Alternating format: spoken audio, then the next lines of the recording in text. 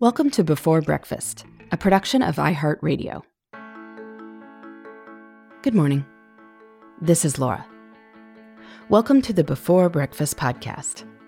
Today's tip is that how often can matter more than how much. Committing to doing things frequently may ultimately lead to more success than committing a lot of time.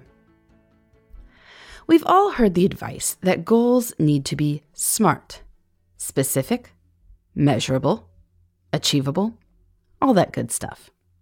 And I agree. What we measure is generally what we get done. So when we start thinking of goals, we often try to attach numbers to them. But numbers can take different forms, and you might be better off focusing on how often you do something rather than the extent of any given engagement. For instance, you commit to meditating daily rather than meditating for 10 minutes at a time. There's a simple reason for this. Emphasizing how often we engage in a desired behavior helps us form the habit of actually doing it. We might be able to stick with a frequency more easily than with a set duration or target. So we're more likely to continue the habit, even when life is challenging. Running streaks provide a great example of this. A streak is more about how often, namely daily, than how much. Streakers almost universally set a low threshold amount, such as 1 mile, to count as that daily run. And for a regular runner, a mile is really not that much. Most runners can do that in 10 minutes or so. And so the mile target is more to ensure the frequency. If you commit to running a mile every day, then every day, some running will happen. The runner will put his or her shoes on and run. Whether it's raining or they're out of town or under the weather or spending the holidays with extended family, they can run that mile. I know from personal experience that you can run that mile by doing laps around your basement, or a small hotel room if you have to. It turns out that you can even run a mile one day before giving birth. 10 miles, maybe not so much. But shuffling through 1 mile is almost universally doable. And the daily frequency means that the habit is straightforward. The question is not whether to run, but when. Likewise, if you aim to read every day, you may read more books in a year than if you set a goal like reading 100 pages per week or 2 books per month. If it gets to be Friday and you haven't read anything for your weekly goal, or the last day of the month and you haven't read much toward your monthly goal, you may be tempted to just abandon the goal altogether.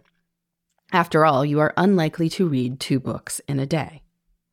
But if you commit to just opening up your book every day, you will probably end up reading 100 pages or more every week, and 2 books or more every month, because you'll get into the books, simply by visiting them frequently. When you focus on how often, the how much will take care of itself. With many desired habits, daily is a good frequency to aim for, simply because it takes the decision-making process out of it. No need to dither about whether today is the day or not. It is always the day. Just do it, as the old Nike slogan says. That said, if daily seems impossible, you might decide that if you didn't do something yesterday, you will definitely do it today. For example, you could aim to do yoga or stretch every night before bed. If you did do yoga or stretch last night, great. Your default is still to do it tonight too. But if you didn't do yoga last night, you will definitely do it tonight. By focusing on how often, we are able to see the benefits or pleasure the behavior gives us, without setting a how much goal that might be hard to keep. We are well on the way to forming a habit, without any of the dread a how much goal can inspire. As long as you do it, you're good. And progress is motivational. In the meantime, this is Laura. Thanks for listening. And here's to making the most of our time.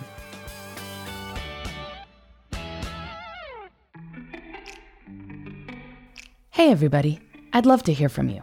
You can send me your tips, your questions, or anything else. Just connect with me on Twitter, Facebook, and Instagram at Before Breakfast Pod. That's BE, the number 4, then breakfast, POD. You can also shoot me an email at beforebreakfastpodcast@iheartmedia.com. That Before Breakfast is spelled out with all the letters. Thanks so much. I look forward to staying in touch.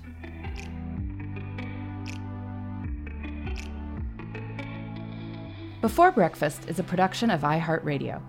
For more podcasts from iHeartRadio, visit the iHeartRadio app, Apple Podcasts, or wherever you listen to your favorite shows.